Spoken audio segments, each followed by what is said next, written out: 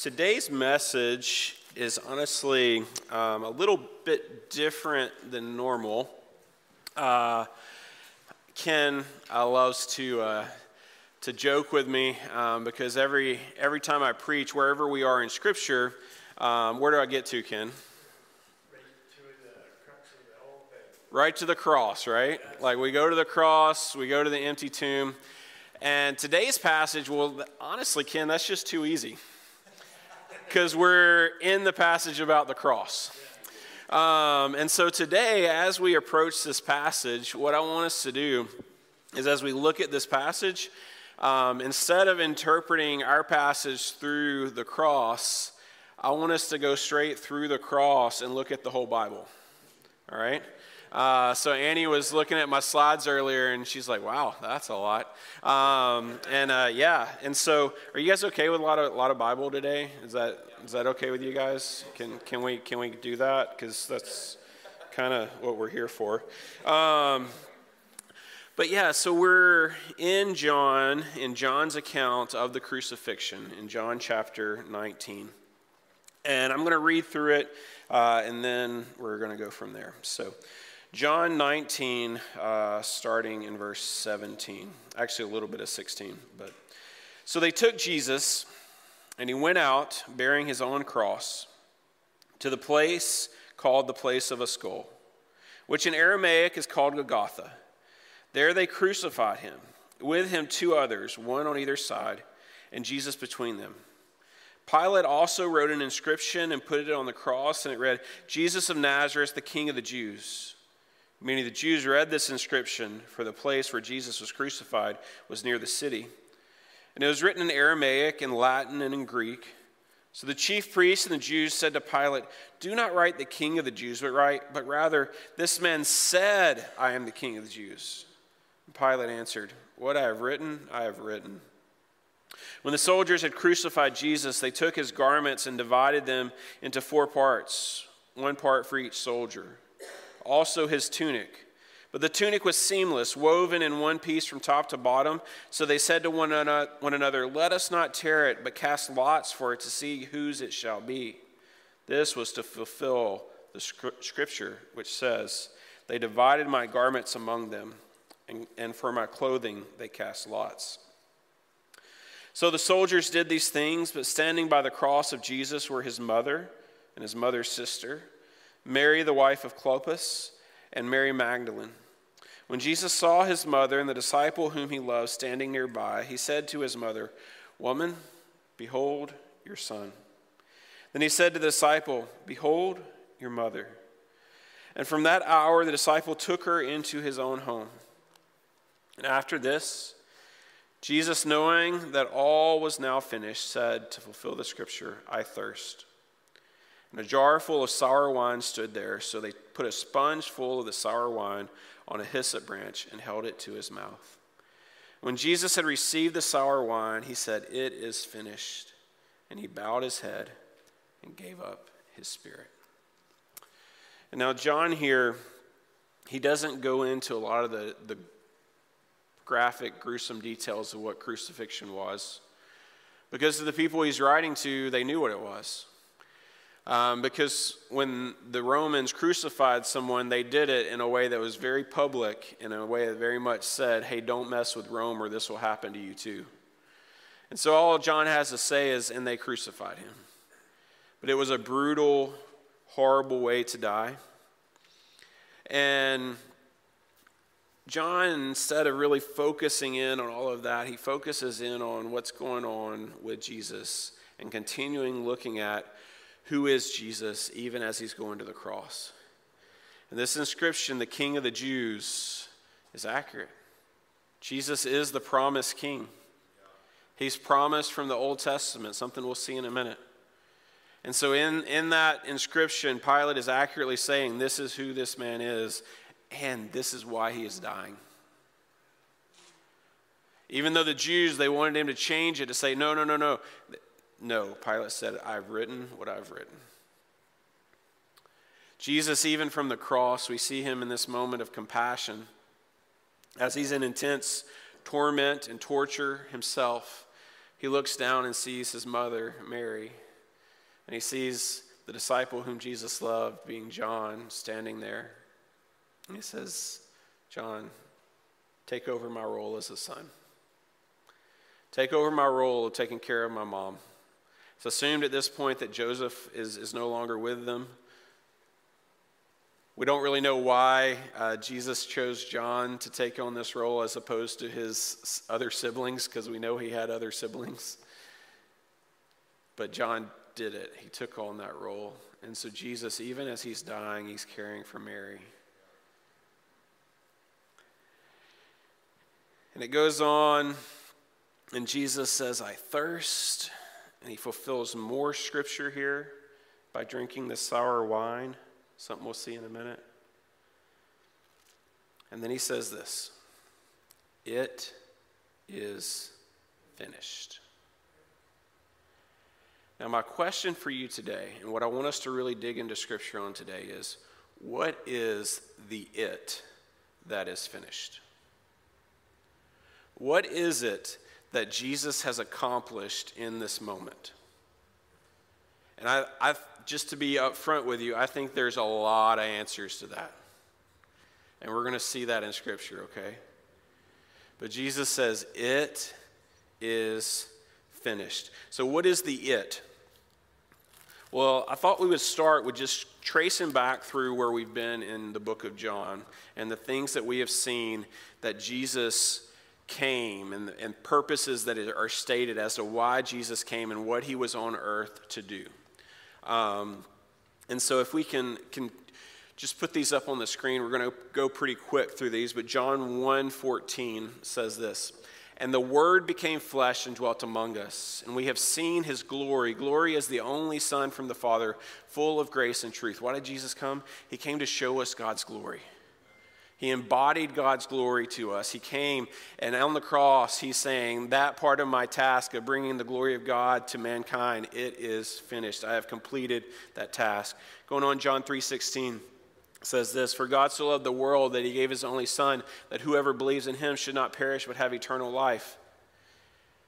The process by which we can have eternal life, that we can be forgiven, that we can be made right with God because of his love. When Jesus is breathing his last breath, he says, it is finished. Going on, John 6:38, Jesus says this, for I have come down from heaven, not to do my own will, but the will of him who sent me. He came to do the will of God. On the cross, he is saying, it is finished. He has done the will of God. He has done the will of the Father, and he has accomplished what he was sent to do. Further down in John 6:51, Jesus says, I am the living bread that came down from heaven. If anyone eats of this bread, he will live forever. And the bread that I will give for the life of the world is my flesh. He's saying, it is finished. The bread of life for the world is my flesh. And he's just nailed that flesh to a cross and died, offering that bread for us. It is finished. John 10:10. The thief comes only to steal, kill, and destroy. I came that they may have life and have it abundantly. Abundant life is possible because of what Jesus did on that cross. It is finished. John 12:24. Truly, truly, I say to you, unless a grain of wheat falls to the earth and dies, it remains alone. But if it dies, it bears much fruit. Jesus is saying here, I came in order that I might die. And just like a seed, I'm going to come back stronger and bear much, much fruit. As Jesus is on that cross, he says, it is finished. Down further in John 12:46 says this, I came into the world as light so that whoever believes in me may not remain in darkness. He's shown us the light. He's shown us the truth. He's shown us the way. It is finished. John 15:22 says this, if I had not come and spoken to them, they would have not been guilty of sin, but now they have no excuse for their sin. Jesus came to convict us of where we need to be convicted, to show us where we're wrong, to show us where we are not in line with God. And he'd accomplished that task. And on the cross, he says, it is finished. John 17:26. I've made known to them your name, and I will continue to make it known, that the love with which you have loved me may be in them and I in them. He's made known the name and the will and the person of God to mankind. And on the cross, he says, it is finished. John 18:37. We saw this just a few weeks ago. Then Pilate said to him, so you are a king? And Jesus answered, you say that I'm a king. For this purpose I was born, and for this purpose I've come into the world, to bear witness to the truth. Why is he here? What was his job? Bear witness to the truth. Everyone who's of the truth listens to my voice. So Jesus came to show us the truth, teach us the truth, and share with us the truth. And on the cross, he says, it is finished. So Jesus fully accomplished everything he was sent to do, and it was finished. There was nothing else that was needed for salvation or for him to do in his mission here on earth. When you talk about like job approval ratings, he's the only one that gets 100%, right?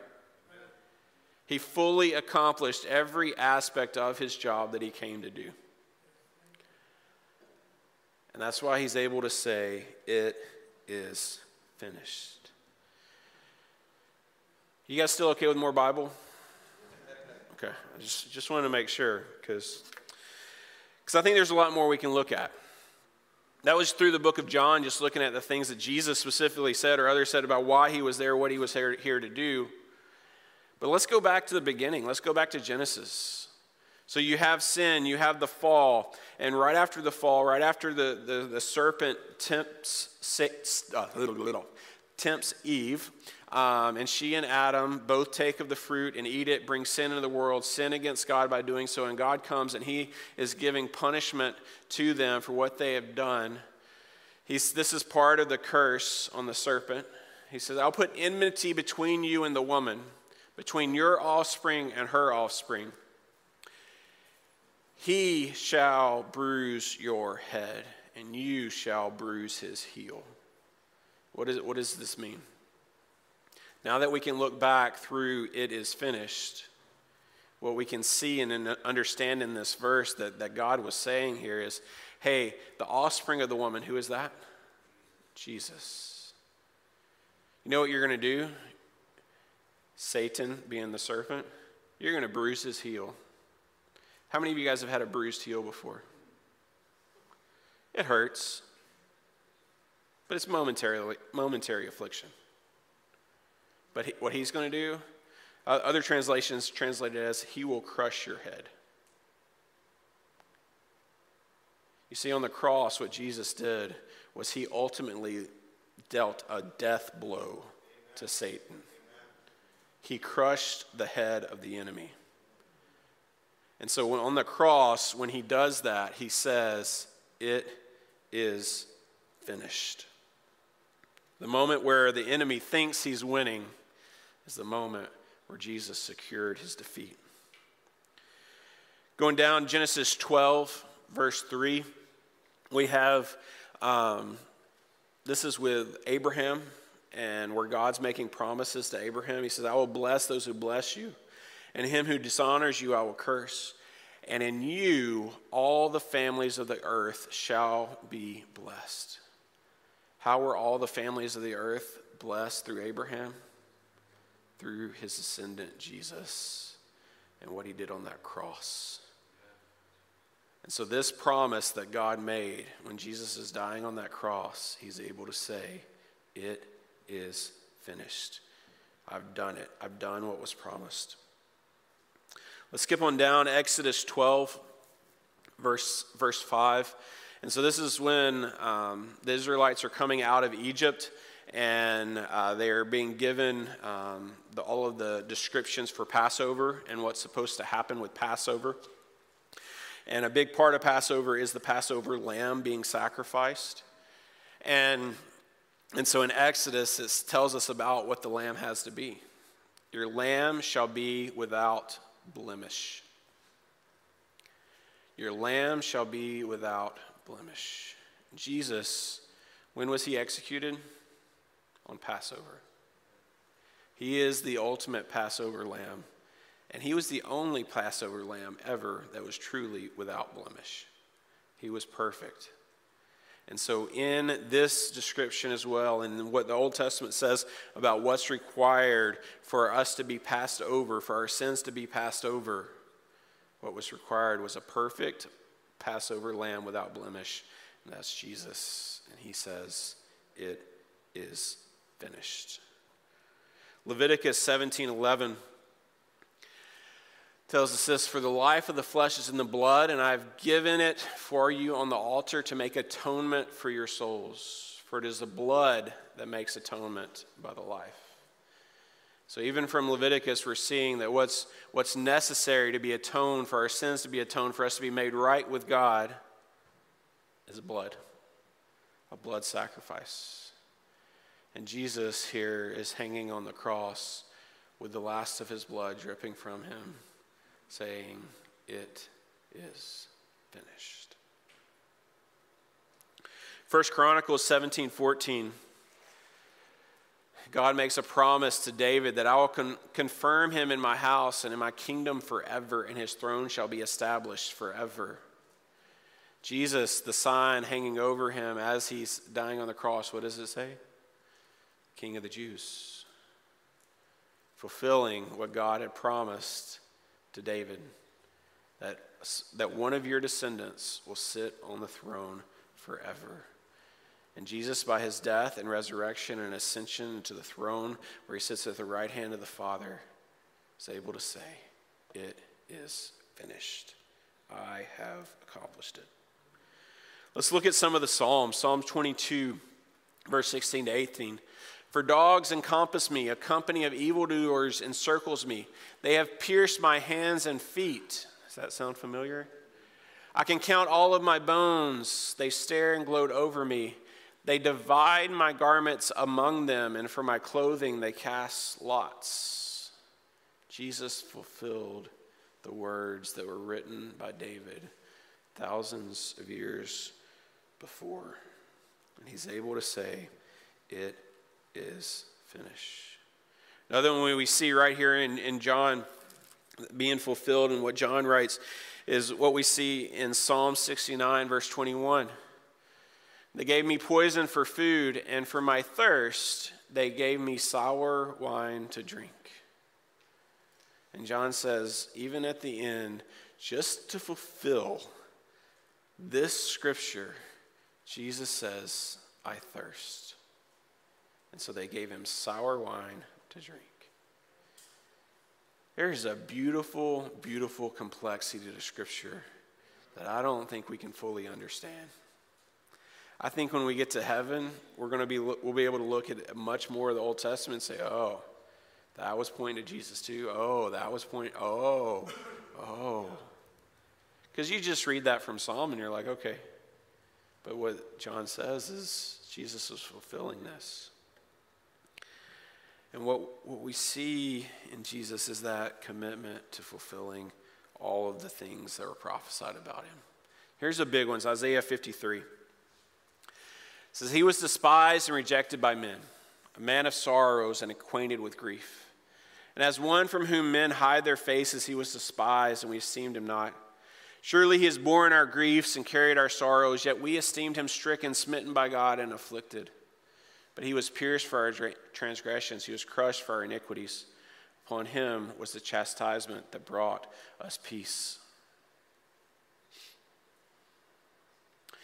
And with his wounds we are healed. All we like sheep have gone astray. We have turned every one to his own way, and the Lord laid on him the iniquity of us all.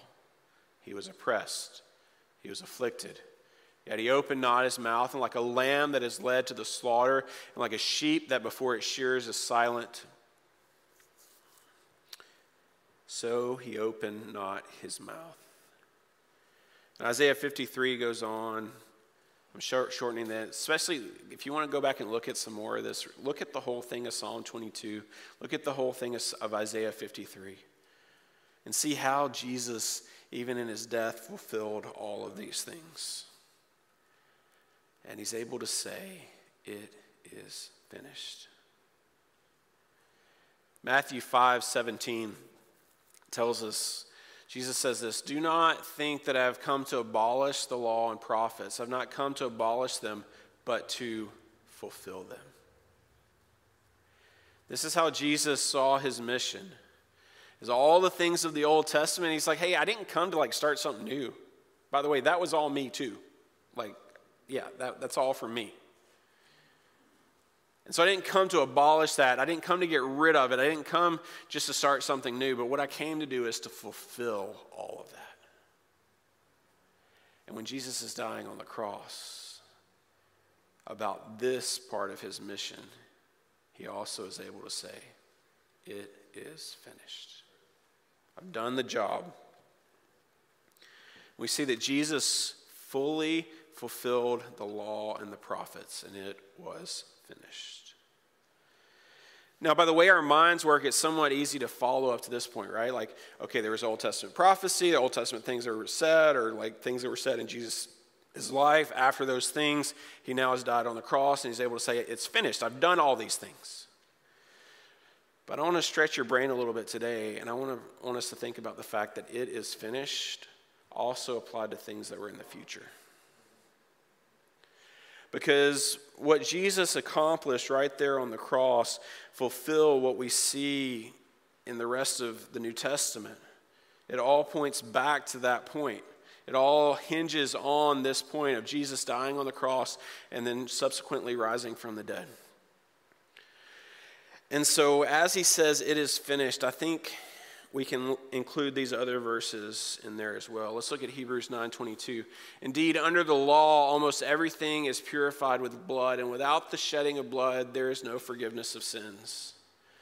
Jesus on the cross paid the price to be able to forgive sins. Who was that for? That was for everyone past, present, and future who would be a part of his kingdom. Who were people who would follow him, who would call on him to be their Lord and Savior.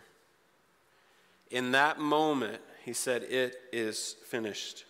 1 Timothy 1:15, Paul says this, the saying is trustworthy and deserving of full acceptance, that Christ Jesus came into the world to save sinners, of whom I am the foremost.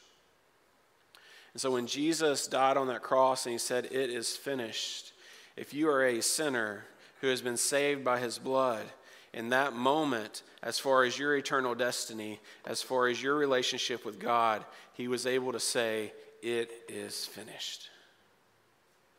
So as far as Wayne's sin debt against God, when Jesus was dying on that cross and he paid his life and he breathed his last, and with that last breath, he said, it is finished. He said, as far as Wayne's guilt, it is finished.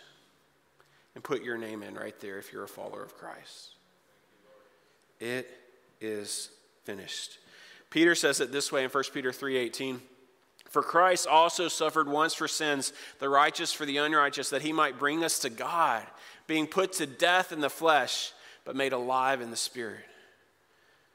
He suffered once for the sins. Once. You can't put Jesus back on the cross. He doesn't need to go back on the cross. He's never going back on the cross. Because it is finished. He's done the job. The righteous for the unrighteous. We're the unrighteous. He's the righteous. He died for us that we might be brought to God. And everything that was needed to accomplish that, on that cross, he's able to say, it is finished. He's done the job. It's accomplished. He suffered to bring us to God.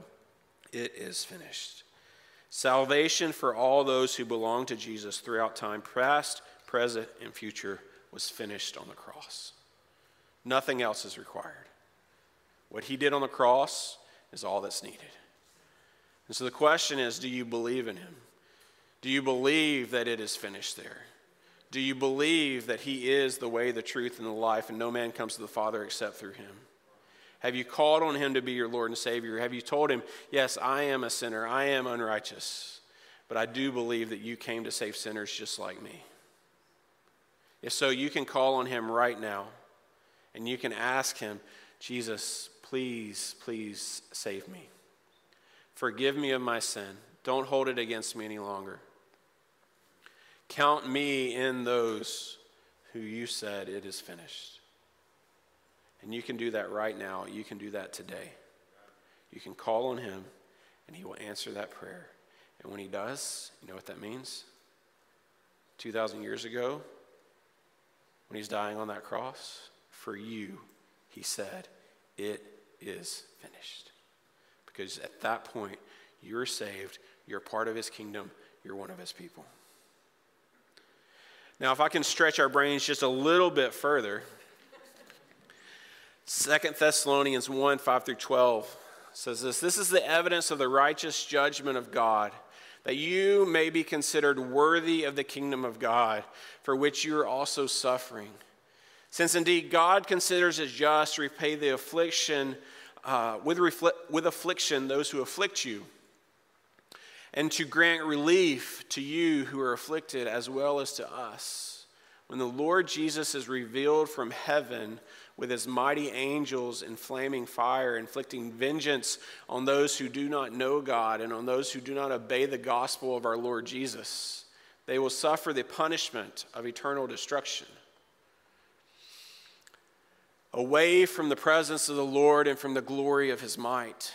And when he comes on that day to be glorified in his saints and to be marveled at among all who have believed, because our testimony to you was believed. To this end, we always pray for you, that our God may make you worthy of his calling and may fulfill every resolve for good and every work of faith by his power, so that the name of our Lord Jesus may be glorified in you and you in him, according to the grace of our God and the Lord Jesus Christ. I want to propose to you that when Jesus said, it is finished, it also includes every aspect of what's to happen in the future. What's to happen in the future as far as redemptive history, as far as Jesus' imminent return and the fact that he is coming back and that he will judge the living and the dead. On the cross, when he said, it is finished, that judgment was secured. The fact that he's returning was secured. It's not going to change. There's nothing that can derail this train now. It is something that is set in motion. It's something that has happened. And that's why as you look at it in Scripture, it's not like, well, if Jesus comes back, or in the book of Revelation, it's like not like, well, if he can open the scroll, or if he can ride on the horse, or if he has the big sword coming out of his mouth. It's not an if, but it's a when. Because it is already a done deal, because it is already finished. That Jesus is coming back, and he is going to judge the living and the dead. And just as we were seeing in that verse, what's going to happen is there are those who do not know him, who have not placed their faith in him, and they will be judged based on their own merit, and they will be punished. And there will be others who place their faith in Jesus, and they've been redeemed by his blood, and they're invited in to his presence, where they get to worship and bring glory and honor to him and to God for all eternity. And on the cross, he said, it is finished, because it is already a done deal. It's not going to change. Everything that will happen was finished on the cross. The fact that he was going to rise from the dead was finished on the cross. Every aspect of what was necessary to pay the price for sin was finished on the cross. And I hope what you're seeing today is that I believe this to be the Word of God. I believe this to be true. I believe it to be without error. And I believe it to be something that speaks to us from our Creator. And I believe all of it hinges on and is interpreted by this one moment where Jesus said, "It is finished," because he had accomplished all of it. I want to ask you, do you believe that? Do you have that hope? Do you have the faith in what he has done? You can today. You can reach out to him and you can ask him to be your Lord and Savior. If you do have that hope and you do have that faith, be encouraged. But whatever you're dealing with, whatever you're struggling with still, Jesus ultimately said, "It is finished." He's taken care of it. Let's pray. Dear Heavenly Father, we thank you that you did send Jesus, your one and only Son. We thank you that he accomplished his mission. That despite everything the enemy could throw at him, despite all of the temptations, despite every way that the enemy could try to get him to slip up, he didn't. He executed his job perfectly. And he went to the cross as all a part of the plan from the very beginning, from the very foundation of the world, to redeem us, to pay the price for us. And Lord, I thank you so much that in that moment, as far as my guilt before you, it was finished. I thank you that in that moment, as far as my future, my destiny, my eternity, it was finished. I thank you that in that moment, as far as my present and the things that I'm going through, the things I'm dealing with, it was finished. You had it all taken care of. Lord, I pray that many more will come to you. They will place their faith in you, and they too can experience the goodness of the fact that it is finished. Amen.